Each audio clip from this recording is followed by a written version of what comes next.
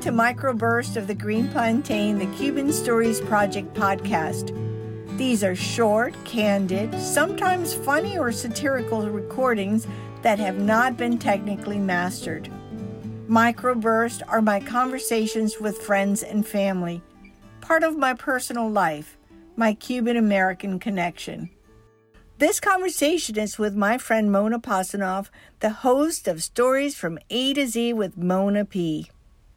All right. So we're talking about favorite toys, right? And I told you a little bit about my doll, which only had a head and a lot of hair, but anyway. So what was your favorite toy?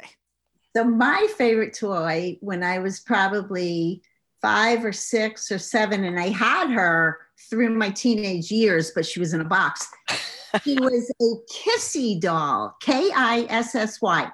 And she was hard plastic with really short hair. And if you pushed her arms together, her little lips puckered and made a kiss.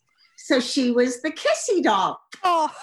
Her hair was this little pixie hair that had a part on the side and cut like this. And my mother cut my hair to be like the Kissy doll. So when I was little, but remember, she was hard plastic. So she wasn't like a soft, right. But I loved her because she was big. She was probably about maybe 2 feet, totally stretched, standing up. She had black patent leather shoes, like I had at the time. And Bobby socks. Well, little white socks with the ruffle on it. Oh. Yes, and little dress. And she was my favorite doll. And I took her everywhere. I loved her. And yes, you just pressed her arms and she just made the little kiss down. Oh, that's such a sweet story. Thanks, Mona. You're welcome. Thank you for listening. Un tostón, anyone?